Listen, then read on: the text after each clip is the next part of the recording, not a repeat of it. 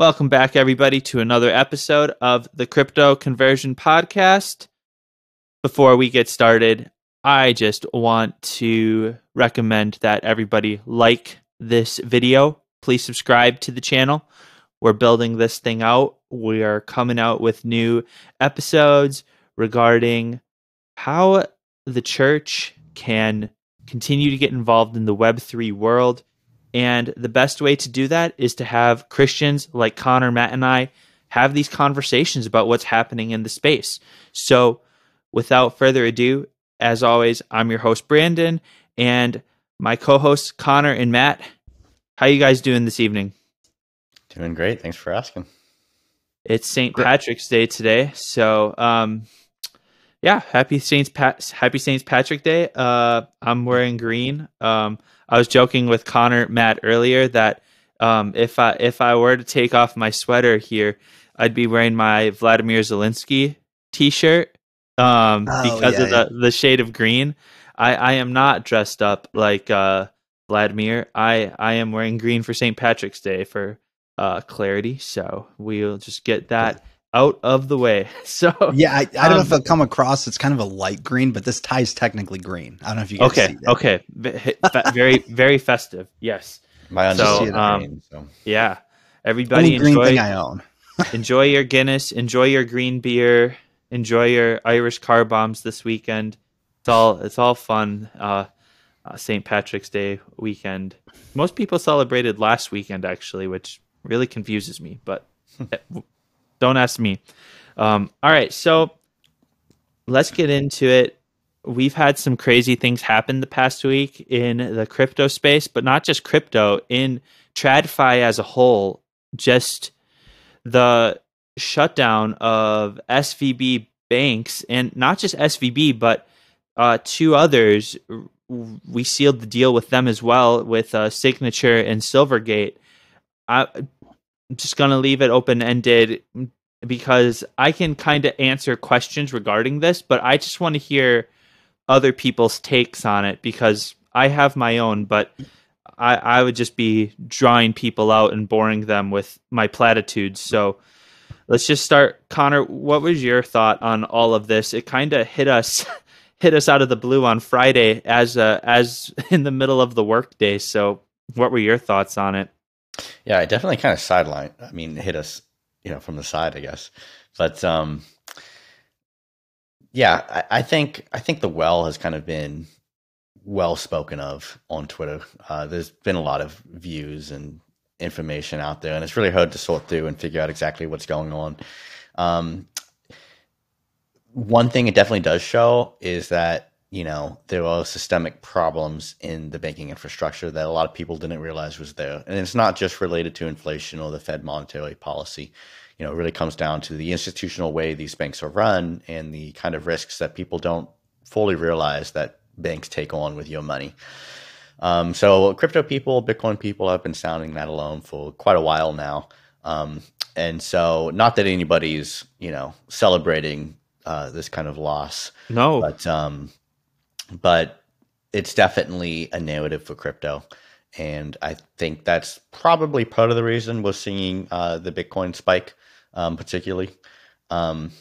There's some other reasons for that.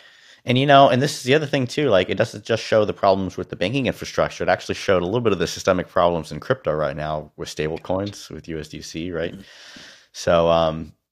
So yeah, I think the other side of the Bitcoin run is people getting out of those types of projects and getting into more serious decentralized crypto projects. Yeah, and just the whole thing is just so bizarre because as I was going to bed on Friday night, Circle released their statement regarding 25% of what they have was caught up in this SVB debacle, and they had a sizable portion of their reserves in SVB that had now been basically compromised due to SVB being shut down by the FDIC. But then we found out that everybody was going to be made whole on Monday. So I think that the printing of more dollars is a part of what is causing this bull run right now. I think it's a portion of it. I don't think it's the whole, but I think it's part of it, because we've seen when more money gets pushed into the economy, Bitcoin, Ethereum, at least the top tier projects, they kind of ebb and flow as the market does as well. And that's just something that's interesting when it comes to the cryptocurrency markets and the relationship with TradFi, that they still hold together. I don't know if they'll ever necessarily break off and be their own, but at the same time, though, it's kind of helpful that they do follow the markets, because it does kind of provide an element of trust too in the predictability of them to a certain extent, but they're still volatile in nature.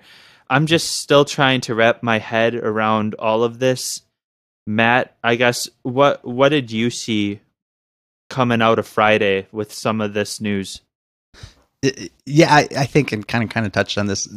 My most important takeaway is that the vast majority of Twitter did not know what they were talking about. No, and there was a lot of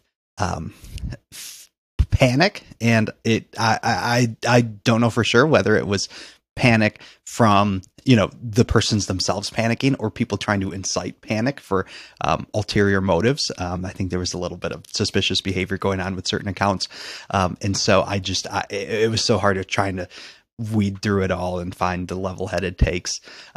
So Brandon, you said 25%. I thought it was like they only had Circle and they had about 3 billion of their assets on. It might have been that, but people were saying it was 25%. So there we go.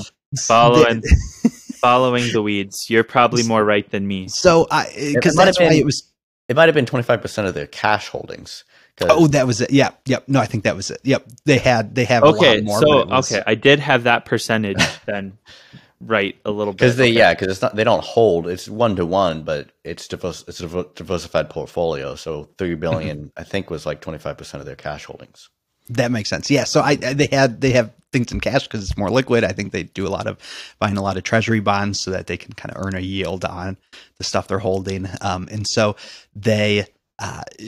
so being 3 billion, it was a little less than 10% of the entirety of USDC. And so that's why I think it was trading, in the low 90 cents, because people were saying, oh, they lost that. So really this is only that. But even then there were so many takes that were like, oh, why is everyone assuming they're going to get nothing back from SVB? Typically, like we could expect reasonably that they'd get at least 50% back, or that they'd get, gosh, it was just, I hated it. It was, but I loved scrolling. I'm one of those guys who I like looking at things that make me angry sometimes. And so I just had a rage fueled, scroll of Twitter, which is great. But yes, there's so many things. I don't know what I want to touch on first. The, this cash flow thing as well. So there's kind of two things to this, right? So SVB, my understanding of it from what I've been trying to read, they technically had more in assets than they did in deposits, right? Like they didn't, invest in something at the top and it went down, right? But it's that they were illiquid, that they got kind of locked into these, 10-year things that, became less attractive. So really, I think if SVB, if nobody withdrew anything from SVB for, 10 years, then they'd end up with more, they'd have more in their hands than, people are depositing, right? It was a maturity thing, so more than it was let's talk about the facts of what SVB is. So Silicon, so SVB, whatever their acronym is, Silicon Valley Bank or whatever, I get mixed up in. So SVB Financial Group, essentially they are the tech world's largest bank, and they specialize in giving very large credit lines to the future Facebooks and Googles of the world, is what I was told to think about it. And it's kind of funny actually, because you guys were talking about evangelizing the people that are lending the money. After reading some of the profiles of some of these executives from SVB, they need a lot of evangelization. And I think that there was an element of we're too big to fail. And they overinvested in mortgage-backed securities. And what happens when you invest heavily in mortgage-backed securities? Well, as inflation rises, your assets in mortgage-backed securities become riskier and riskier to hold. And so, because they were taking a loss on what they were holding, they had to sell it super fast, which then caused a lot of just frustration from the markets and what they were holding. And it's just kind of funny looking back at what these quote-unquote financial experts were saying about SVB coming into 2023. They were saying this is an ironclad stock. This is a safe company to invest in. Everybody should be investing in SVB. They know what they're doing. In 2021, they were trading around $750 a share, and it was because they were getting an influx of money, because money was cheap then, and they were able to extend these credit lines to these companies, but what they were doing on the back end wasn't necessarily the best idea for overall health of a bank, and to put it in layman's terms. And Jim Cramer was talking about them being a solid investment. I believe Jamie Dimon was talking about them being a solid investment still. And they just kept dropping like a stone at the beginning of 2023. And it got out of the weeds that on last week, Friday, that they weren't allowing people to make withdrawals. And that's when this whole thing got to the headwind of what we saw. So that was just a very abridged version of the story. I'm not as financially savvy to tell the whole scoop, but there's plenty of people that are smarter than me. There's a lot of good articles out there, but I just wanted to just put it all out there in a simplistic story. From what I understand, at least, is that SVB was over collateralized in mortgage-backed securities. They were losing a lot of money because interest rates have been rising very rapidly. They dumped what they had, and they took a big loss that they really couldn't afford to take. And then they stopped allowing people to withdraw money. So yeah.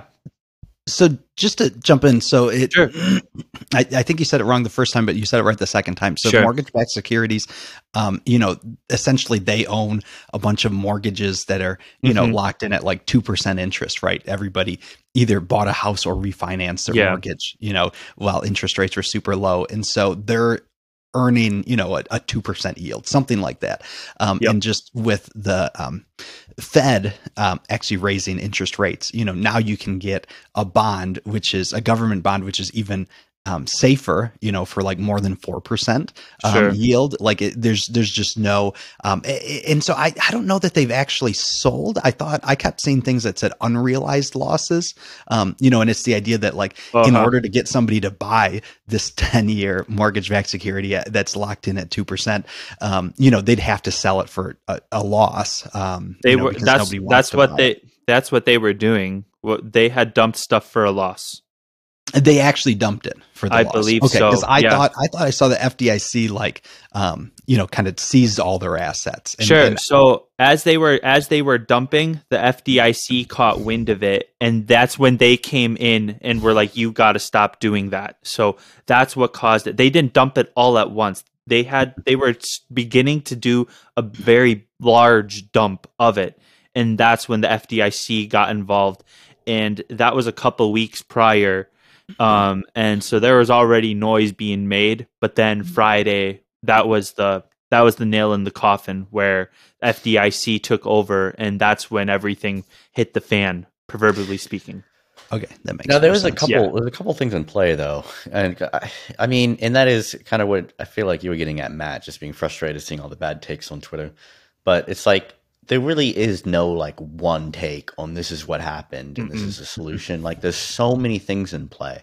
Like on one hand, I can see the viewpoint about they're a bank. They were the 16th largest bank in the U.S. I think. And Some are you know, it's Connor, and that's even gray area to say. I've seen people say 16th. I've seen people say yeah. 8th. Right. Yeah. True. But yeah. So you say they thought consider themselves too big to fail, but I've also seen people, you know, just pointing out that really what you see right now happening in the banking industry is a consolidation of banks. And I forget some of the figures I've heard, but just over the past 10 years, like the amount of banks that we've had has greatly diminished because you see a few big players, you know, Chase, obviously JP Morgan being the top dog, kind of swallowing up all of these smaller banks. And some people are suggesting that has an amount to play in this as well. I'm really not on SVB's side in this battle. I just because I really don't agree with the banking industry as a whole, and you know to what extent I want to see smaller banks succeed at the expense of larger banks is not really that great, honestly. When I look at my my alignments, but Can you say that again? You said you don't like to see smaller banks fail at to say like to what extent that I would have to side with smaller banks in this battle against the banking industry. Like I can't really say that my alliances are there because I can see that viewpoint to some extent, but also I don't it's not. I'm not on SVB's side. Like I don't consider them like necessarily my friend in in some of the things that I find valuable, both in crypto and like you said, looking at these people that are actually running the bank. Like they don't really have any sort of alignment with me, spiritually either. So I don't think I can take that side, but I have seen people point out that it's not good to see small banks like this fail while the big ones, go on basically, because something about SVP is it was a crypto bank. It was a bank that was supporting, certain crypto industry. And then after SVB went down, well, you had Silvergate beforehand, and then you saw them go after Signature Bank, and it didn't look like Signature Bank had any sort of insolvency at all. Mm-hmm. So that's a very curious case. It does look like there's some attack on the crypto industry in general happening here. There's an attack, and there is a guest on the Bad Crypto podcast this past week that was talking about somebody, a representative from the SEC, basically went to Congress and told Congress, "I know a way to get you another $1 trillion," and it was by going after investors in crypto and banks that try to meddle in crypto. By just taxing and taxing. And I just heard this briefly. I haven't listened to the episode yet, but I caught a good portion of it. And I need to dive in further because this guy seemed to know what he was talking about at a high level. And it's something that I'm intrigued with ultimately in terms of what the government's plan is essentially with crypto, because we're seeing right now kind of a war between the SEC and the CFTC in terms of who gets to regulate and run the crypto industry. So I personally would rather be regulated by the CFTC with crypto, but Gary Gensler seems to have his claws in deep with regulatory moves in the crypto space. Mm-hmm. Yeah. Before we go on to keep talking about banking, just to throw in here, again, stable coins, we started talking about USDC a bit, depegging. First, I want to be upfront and apologize. I definitely talked up DAI in a few other podcasts, and luckily we don't have that large of a fan base. I hope nobody none of our 20 followers, dumped millions into DAI and then sold at the bottom. But we found out that they were not as decentralized as we hoped they'd be. It appeared. So just to clarify that, so DAI also went down. I think there was in the contract, they said USDC is a stable coin. So we're not even going to, use an oracle to check the price of USDC. We're just going to always treat that as a dollar. And so people were, using USDC that was trading at 90 something cents and then using that as collateral to mint DAI and then sell it. And then I don't know what they ended up buying, after that cycle. But anyway, so that's why one brought down the other. So we definitely, it's hard, right? Because those would have been the two I would have trusted, right? I think Tether is a little, suspicious. People always have suspicions about Tether. I couldn't get into specifics, but people always are suspicious about Tether. And so I would have trusted USDC as a, centralized one. I would have trusted DAI as a decentralized one. And it seems like we can't, and so I hope someone comes up with a better decentralized one. But until that happens, and I know there's just so many out there that, are trying to be the next big one. And I can't talk about all of them because I don't know about all of them. But yeah. So anyway, I do think this is interesting, right? Because if I still want to, I could go the crypto route and have stable coins in my wallet and say, I'm going to bypass the banking industry. But now I can't because they're tied together too much. So I don't know. That was definitely a thought I've been wrestling with the last week. Did Tether come out more trustworthy to you after what happened last week? No, I just don't trust any stable coin now. Okay. I've got some BUSD, I think. And I still trust them because they're set. But they're put out by a company in New York, and it's just that the government said they can't mint any more BUSD, so it's gonna die. It's gonna disappear just on its own. But I don't know. It's funny. I have ever since I got into crypto, I've been hearing the warnings about USDT, and it wasn't the first one to go, was it? Not mentioning names, but I did read on Twitter somebody took out a short against USDT against USDC on the idea that USDT would possibly depeg, and so the short, how do you say that? The collateral is USDC? I'm not really a trader. Which one were they shorting? They were shorting USDC against USDC. Okay. And they've been doing this for, I don't know how long, years probably, just on the off chance that USDT did go. But it wasn't the one to go, it was USDC. So the short was underwater because it went the opposite way. That's hilarious. That's hilarious.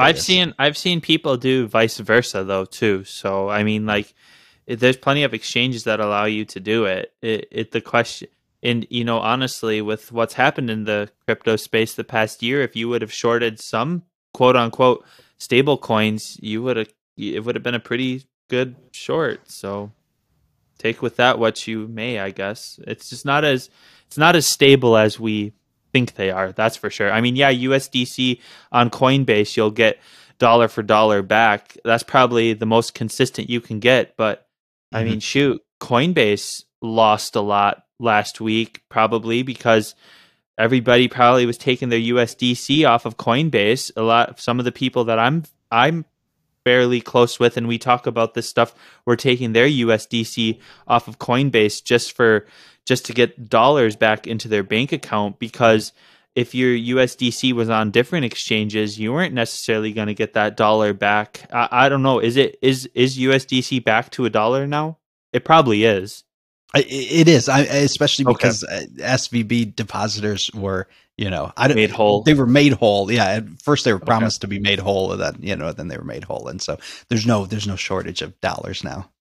Okay, so let's get into the topics today, Matt. We're I mean, obviously we already are, but let's get into some of the questions about stablecoins, but also like how stablecoins could be the next CBDCs, and and things like that we've kind of been discussing lately or hearing a lot about in the news. Certain countries moving over to CBDCs. We know China has already. We talked about Nigeria a couple of weeks ago.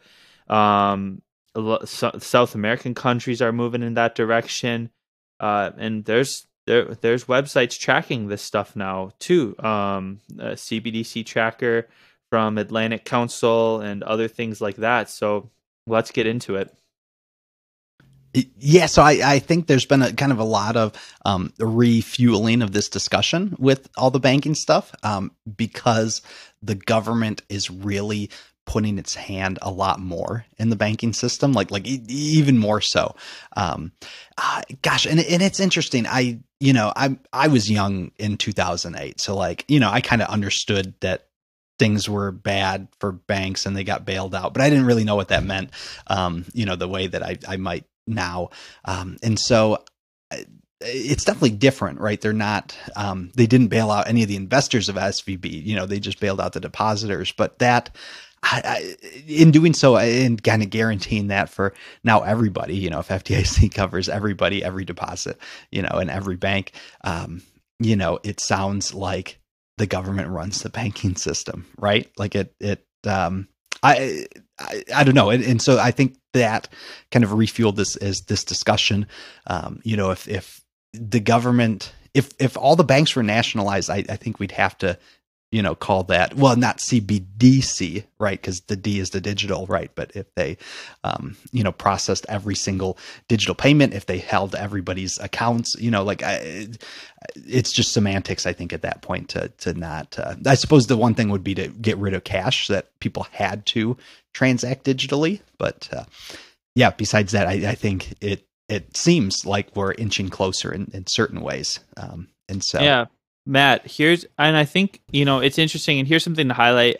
One thing that I had been kind of tweeting out and preaching, it's definitely not my own words, but the thing about banks is that everybody in 2008 got bailed out. Like that's the thing. Like everybody at SVB, they're getting bailed out. Nobody's getting their wrist slapped for making a stupid decision, which is part of the frustration with it, because the banks do a great job of privatizing the gains and then socializing the losses. So the banks can basically do whatever they want, and when they're profitable, they can rake that in and keep it amongst themselves.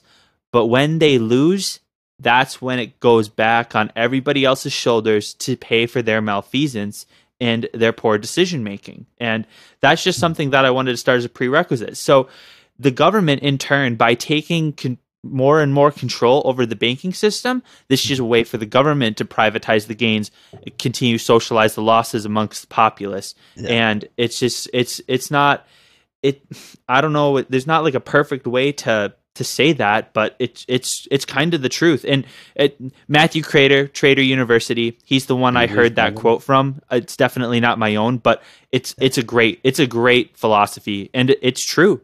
It's the truth.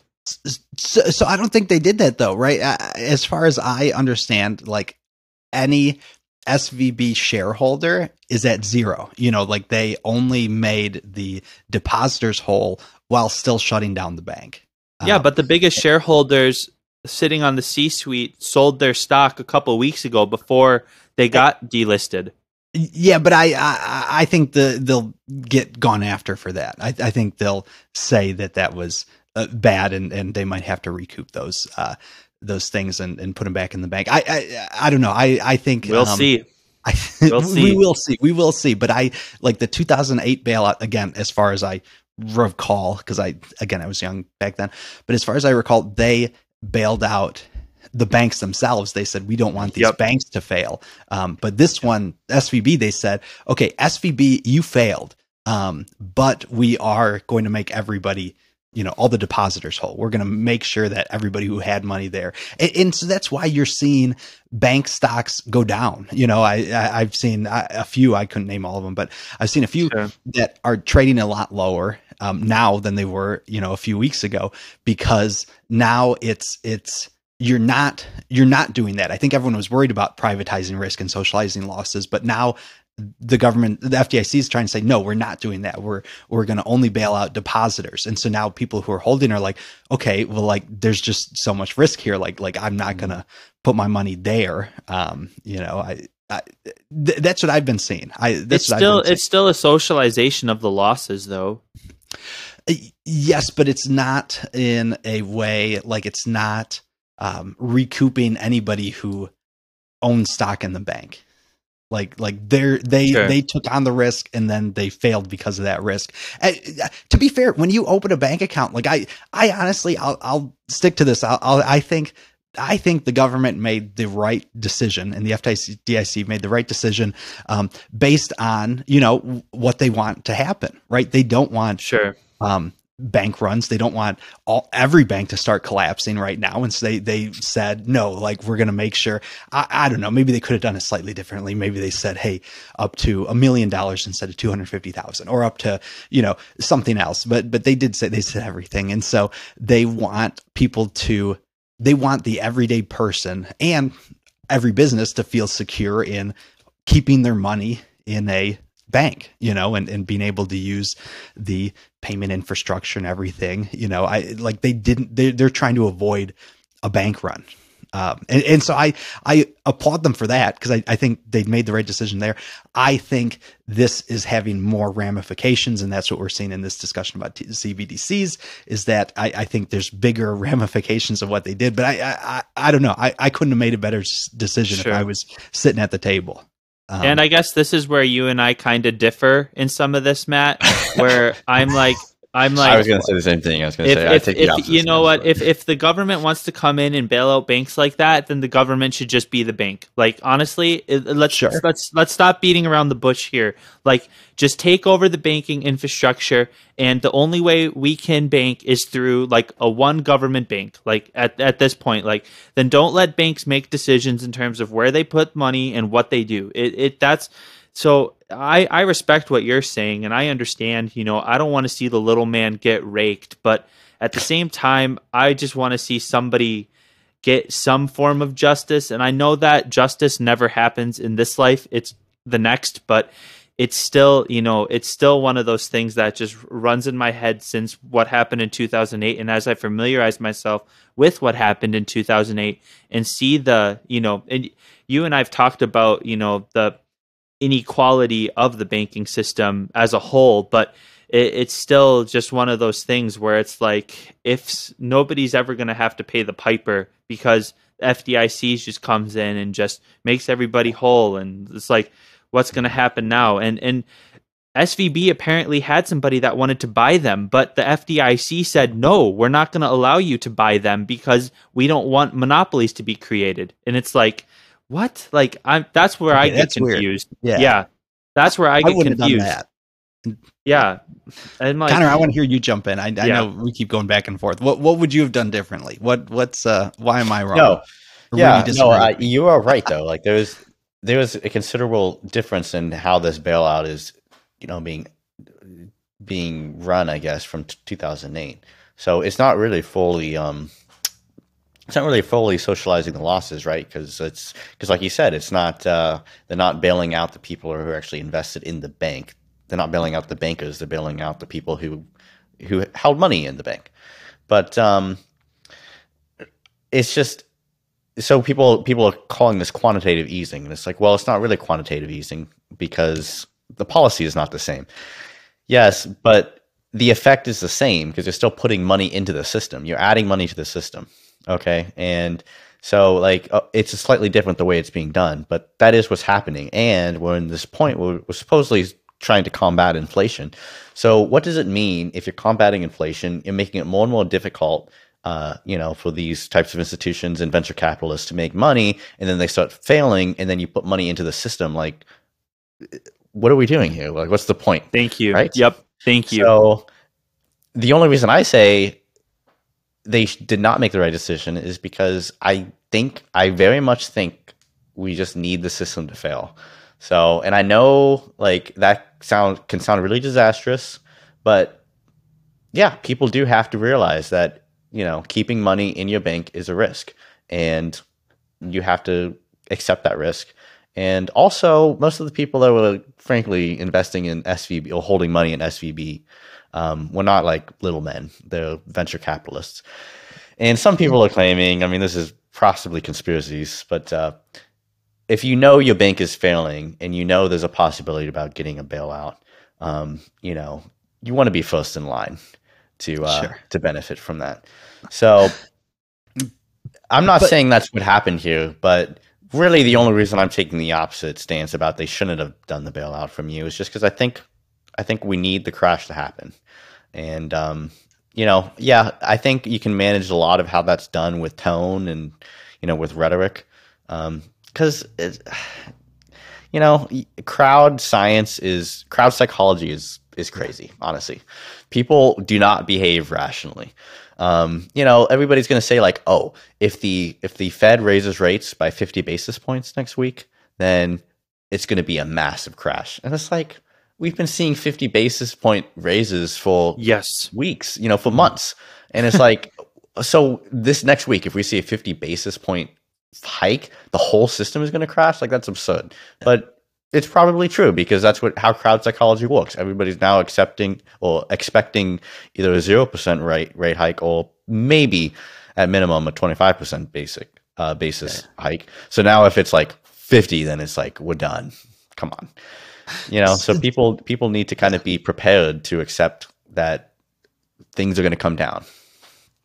I think though, if you didn't bail out those depositors, if FDIC said no, we're keeping this strict limit, gosh, I don't know. And really, there is a process, right? So if they would have followed the normal process, everyone who had at most 250,000 would have their deposits, and then they'd kind of auction off all the assets from the bank, and then people would be made whole, you know, which is also a fine process. But I like if they said, nope, screw the depositors, like I don't know, like the logical next step is anybody who has more than 250,000 in a bank account, you know, any business who's using a bank is going to like take that. I think the populace needs like, they need a place where they feel safe putting their money, right? Like when I put my money in a bank, I don't think I'm investing in this bank, and if this bank falls, I fall too. Like, I think I'm not holding, you know, stacks of cash under my mattress. Like, I'm going to put this somewhere safe, you know, and maybe that's the point. Maybe there's nothing safe in this world, but people need a sense of security there, right? I mean, like you guys all said, you know, you bought, Brandon, you were talking in the first episode, I think, where, you know, you bought a ledger because you want your Bitcoin to be even more safe, you know, and it's like, I don't know, people, I think we need to feel a level of security, right? I'm just worried. I would be worried if, again, and I said this from the perspective of the government, right? I think they made the right decision for their, you know, their motives, right? They don't want, that'll be a disaster if every bank starts falling because every bank has a bank run because nobody feels safe, you know, risking their money in a bank. I don't know. I couldn't see that going the opposite way. I couldn't see anybody in the government saying like, nope, let everyone know banking is a risk, and if you want to keep your money safe, take it out of the bank. Even like from 2008, like just things have, they said things got better. I just don't see how that happened. Like, I just think they've been trying to keep this thing put together with chicken wire and chewing gum since 2008, and it's just the fix that works. And the only reason why nobody comes after us for it is because we hold all the leverage as the global superpower. That's all. That's my TED Talk.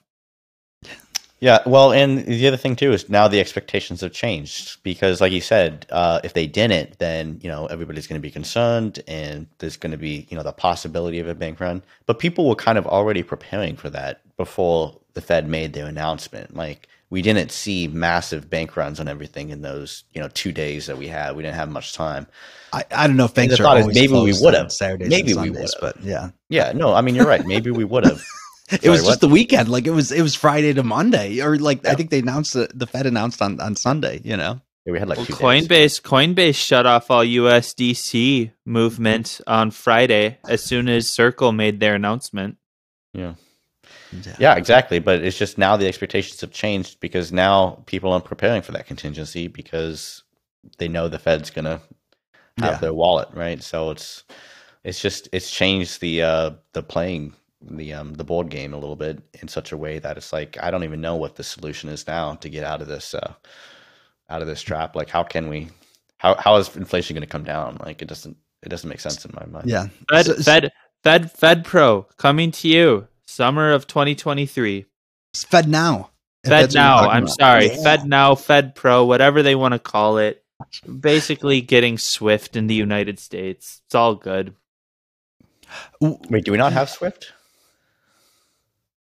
The United States? Yeah. Not to the extent that Europe does. Is Swift run by like the European Union? Yeah, I'm pretty sure it is. Yeah. Interesting. I didn't know. So I was interested in the Fed Now stuff. So this is, I do think there's a few things going on here. I was reading about Fed Now. It's a payment processor like that the government's going to run. And I don't know. I think there's a couple of courses it can run, right? This could be laying the groundwork for a CBDC, right? If government not just does the payment processor, but then they decide, oh, we're going to, host everyone's account. Then CBDC, that's where we're at.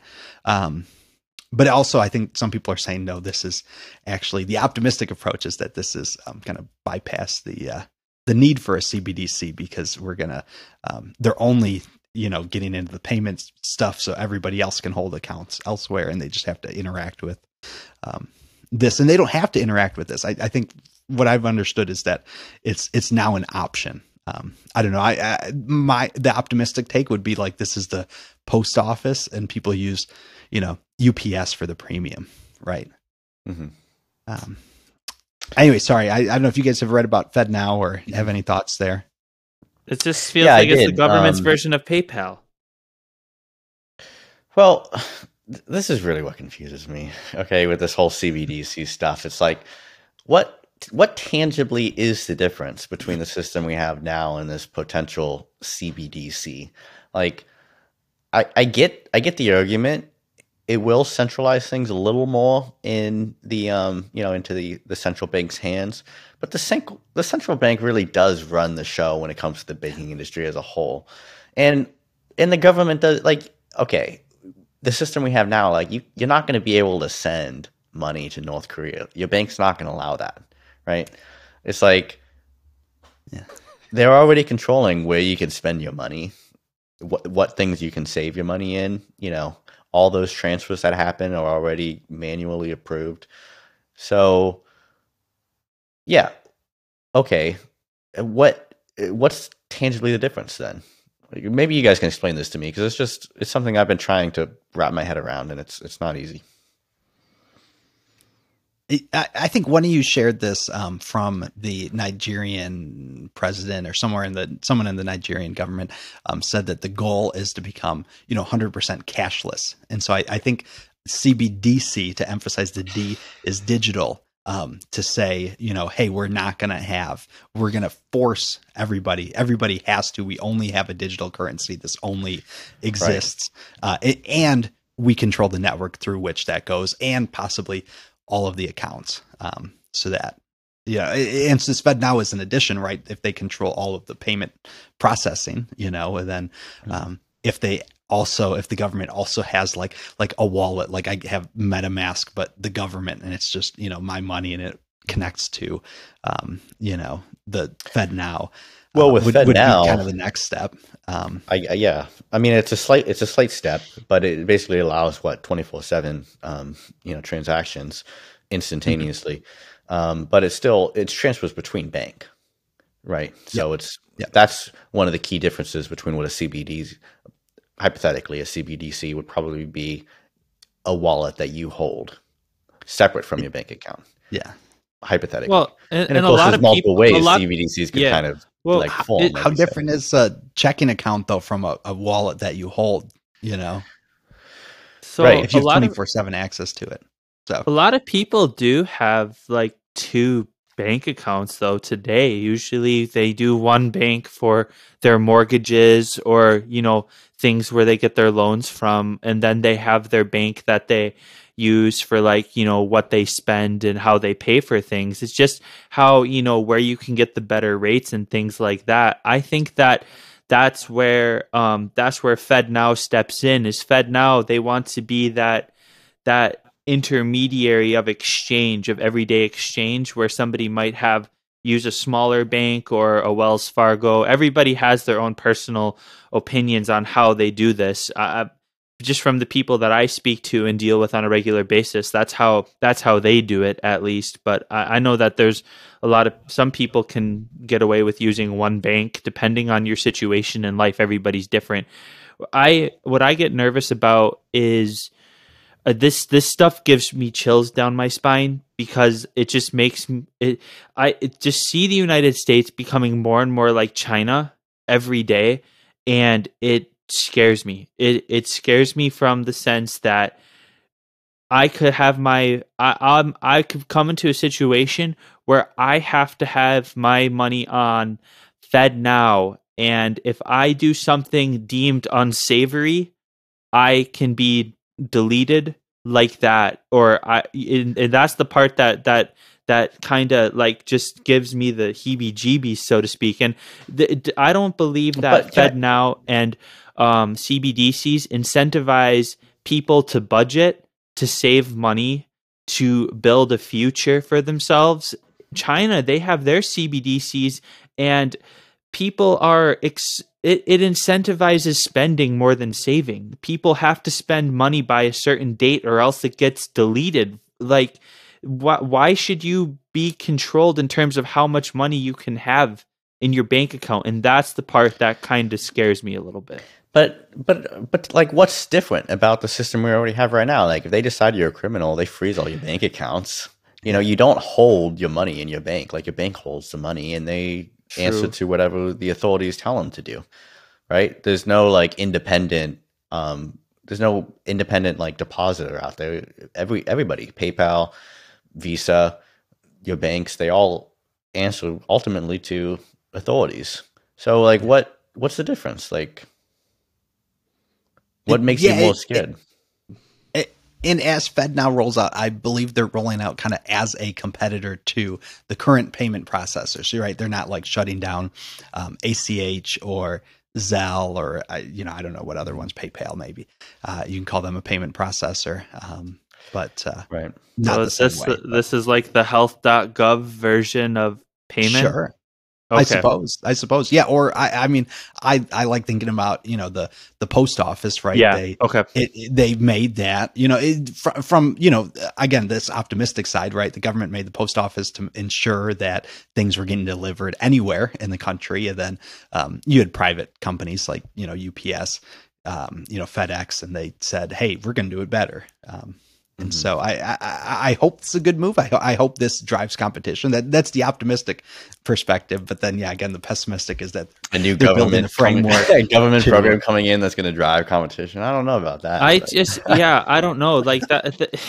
Right. It just doesn't tangibly matter to me, because the competition is not really real anyway. Like, I get it. Sure. But in my mind, you really can't operate independently as a financial institution. Speaking from somebody that works for a company that sells a lot to government as a business, I kind of, it's just frustrating in the economy when the government is a competitor to other, existing systems. It's like, why can't somebody else?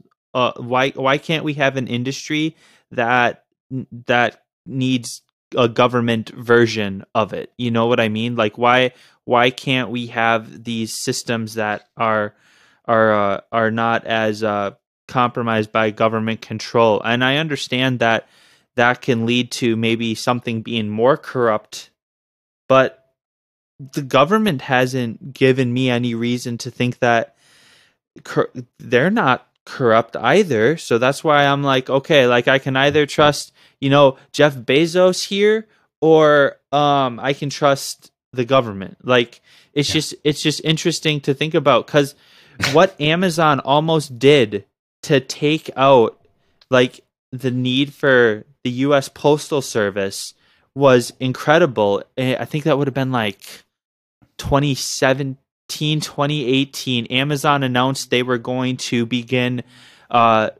building out their own delivery driver service. And I trusted Amazon was going to do a better job of delivering their packages to where I needed them to get than the post office. And then the post office, the US Postal Service stepped in and said, "Hey, we really benefit from your packages going through, and we really want to be a part of that. So if we can guarantee the 2-day ship for Prime members, can we be a part of this?" And Jeff Bezos is like, to comply with the government and to not turn himself into too much of a monopoly, got the post office involved in Amazon Prime, essentially. And now that's why your Amazon Prime packages are kind of victims to the postal service that delivers them, if you're not getting them directly delivered from an Amazon, like an Amazon facility. So sometimes I wonder, does it even pay for Prime when the postal service is involved, and I'm just a victim to the regular postal service all over again? So that's why I'm like, kind of like, having the government version of it and getting involved with private business doesn't necessarily mean it's going to benefit the end users of the product itself. Yeah, I don't know. And I hope I get, slandered in the comments as being a statist, but I don't think the post office is bad. I mean, they are bad. They're inefficient, right? I don't want to say corrupt. I think they're just inefficient. But they, to be able to ensure that everybody will have access to something is a good thing, right? I think there's certain, you see all those maps of like cell coverage from the different cell phone companies, and they never cover the entire country, right? There are certain rural areas that, are not covered. And so you almost want like a really bad, crappy government cell service so that like, hey, at least everybody can get access to this, and then obviously, the competition will, once those people are on cell phones, then, businesses, when it becomes profitable, they'll say, okay, now we'll cover that area. Now we'll, try to take their money and do this stuff. But I think there is something to be said about, this equity, right? The Postal Service says, hey, look, we'll go anywhere in the country, rain or snow or whatever they say, whatever their motto is. But as long as it gets sorted on time. Yeah, exactly. But I don't know. And I don't know that, I think nowadays, we see enough private companies that are shipping things that they probably cover every area, and they'll charge a premium to get it, something to the remote Alaska within, the week. But I don't know. Call me a statist. That's fine. But I think there's something to like certain infrastructure pieces for the government to say, hey, we're going to minimally do this, and we'll allow people to do stuff on top of that, but we're going to provide a minimal service to everyone. Yeah. Well, but then you run into subject of, a program for the poor is a poor program to begin with. So that's just something that, that I've heard, and it's kind of true. My problem is, just don't allow it to limit people. You have to allow it to be an asset for people, because and that's the thing, is like, how can we use this as a driver to stimulate growth in the economy, create a future for people that they can be proud of, have a family, have a future, have something to look forward to. And that's ultimately what I look at when I'm looking at some of these financial tools that come in our disposal, so to speak. And that's what I'm looking for, is like, how does this stimulate growth into the future, and how does this benefit people for their futures? Yeah. For sure. Right. So on the topic of CBDCs, Yeah, sorry to jump back in there. One thing to get us back in the crypto space is again mentioning stable coins. USDT, USDC, I think DAI as well have in the smart contracts. They can also limit. They can have blacklists. They can also freeze people's assets. Right. So we look at crypto as this space where hey, I'm free from this system. Bitcoin, launched in the wake of the 2008 financial stuff. And so, so what are your thoughts? I've been talking a lot, so I want to hear from you guys. What are your thoughts on, how can people how can they opt out of a potential CBDC or even just the current banking system?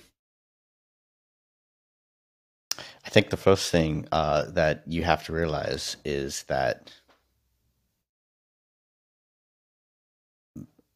most of the dangers that you consider about CBDCs are already happening.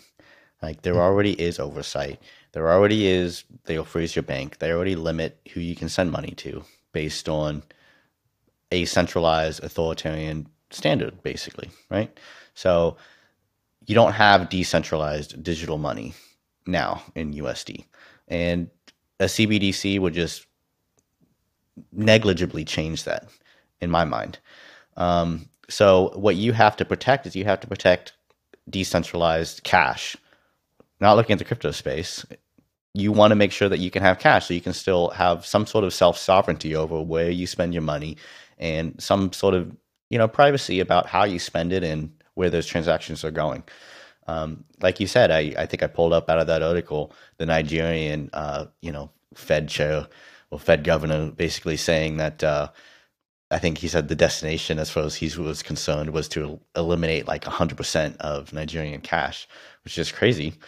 And then also, I think you shared another article, and that was one of the Fed guys in South America was saying that one of the big leading, driving factors about them launching their CBDC was to, basically crack down on under the table cash transactions, right? So that's the real danger of the CBDC, is that it can replace cash. And the reason payment systems can't do that right now is because the way the infrastructure is set up, you need they can't offer basically 24/7 transactions, right? So that's the big one. And then two, also offline transactions. They can't offer that. So a CBDC kind of has to solve both of those problems. And that's what they're also looking at in Nigeria, at least, trying to solve the offline banking problem. So a CBDC that can do that could totally replace cash. And then if they want to eliminate the cash, they can, which is not good for privacy and it's not good for self-sovereignty. So that's what you got to be concerned about. Now, if they launch a CBDC and cash still stays in play, I don't really see that a whole lot has honestly changed. So, but then your question about crypto, what was it? Oh yeah, so USDC, yeah, it's the same thing, right? Like they can totally freeze money in your wallet. They can blacklist addresses. They can tell you where you can save money and where you can spend it. Like that's crazy. So yeah, I mean that's a big question in my mind. Like if they want to eliminate cash, they basically want to eliminate self-sovereignty and privacy, right? So if we allowed that to happen in the crypto space, if we don't support privacy on chain and, we allow basically these tools to be the de facto standard in blockchain where they can just, blacklist addresses and freeze your wallet and whatnot, like we can basically give the government everything they want in a system, right? Like we don't even need a CBDC. Like just USDC could be the CBDC. And that's what USDC wants. That's what USDC wants to be, I feel like. Well, I saw that clip running around Twitter of the bankless guys talking to who's the people who issue USDC? Circle. Circle, Circle, right? They were talking to Circle and basically bringing that up. Like, yeah, let's make USDC what the Fed wants to use. And I mean, it's a little bit of a scary thought because that's freaky. I'm gonna have to look up that interview that the bankless guys had then, because they normally do a good job of squeezing some of that information out of the projects. So Well, you can see why Yeah. people like it, because it's like, Yeah. oh, it's like this is what we're already using, and like this is DeFi, like this is a good Yeah. thing. And it's like, is it? Like, is this really what we want? No. This also, it's funny, Connor. The only thing I could think of while you were talking about that is that this is just going to make US dollars, like cold hard cash, more valuable in those primitive economies for under the table transactions. You know what I mean? Like, because if they have their own, their money systems that they're using, they're not going to want to use that money system. What are they going to do? They're going to try to get their hands on as many US dollars as they can, and they're just going to use that amongst each other for peer-to-peer transaction or even crypto. So it's just interesting to think about that. Like, maybe this is what the US government's, or I don't know, the financial system's plan just to keep everybody on the dollar, is that they're going to keep cash in circulation while these other countries are going to take it away. I don't know. That's kind of a contrary take, but that's just something that I was thinking of while you were talking about that, Connor. Yeah, no, I mean, definitely. I mean, USD, I think Matt even brought this up in a previous episode, just the fact that US dollar is kind of like a universal currency everywhere anyway. Yeah. So you would definitely see that. But of course, if they do start to ban it and they say, hey, you have to like turn that all in for a CBDC, what's going to happen is people are going to stop accepting it. There's probably going to be a crackdown. It's like, I can't use this. And that's, basically how they eliminate it. So, I'm not sure if the U.S. federal policy decided that they were moving away from cash, I don't know if it would survive. It probably wouldn't, in my mind. I don't think they can. I mean, I think they can. That's what I'm saying. If they start saying, "Hey, U.S. companies," it would be a slow, it would be a slow decision probably, but it would basically probably reach the point where it's like you can't use U.S. dollars, you can't deposit it in a bank, and then certain federal agencies don't take it, and then they start to, and it has less use case, right? In Sure. That case. So. I don't know. I imagine, like, I still do think it'll be slow to fade out, but I think they'll just be like certain like filter certain sinks where they'll say, hey, yeah, you can deposit this, but the bank's going to like light your dollars on fire as soon as they, or like shred them right as soon as they deposit it into your account, right? Yeah. So that like, we're getting rid of cash. Everyone's digital, right? I could see that happening. People don't respect cash anyway. Like, I don't think anybody's going to try too hard to keep it around. So. Yeah. I don't know. I'm trying hard to keep my $2 bills around personally. I collect those bad boys. Got some valuable $2 bills in my collection. Yeah. No, but I understand what you're saying. It's just I don't know. It just frustrates me to a certain extent, and I'm just trying to piece together what this means, how it's going to be implemented, and like I said when I was going on my tangent, like, how is this going to benefit people for financial and economic success? We hear politicians on both sides of the aisle speaking these platitudes of, oh, I want you, Joe Smith, to be as successful as anybody in this country. And it's not necessarily going to happen. There is different opportunities aren't equal depending on where you are in the country. It's hard for some people, but a lot of people figure out how to make the most of it where they are. But I just look at how many people are struggling today in certain regions of the country. Like, think about Detroit, Matt. Detroit used to be the richest country, or not the richest country, the richest city in the United States with the automotive industry. And look at what happened. It's you, and you can probably speak to it more than I can, but they really lost what they had when the automobile boom was going on, right? Yeah, I definitely wasn't around at the time, and there's different things that went into it, but it's crazy to see that it's fallen. Definitely a lot of revitalization. My entire life, I've been hearing people say Detroit's rebuilding back, and I do think it's getting, at least some parts are nicer than they were when I was a kid. But anyway, I will. to have a whole get what other I- episode on you- Detroit. He's just get what dogging I'm on s- Detroit because he doesn't like to talk about his city there in Minneapolis. I don't talk.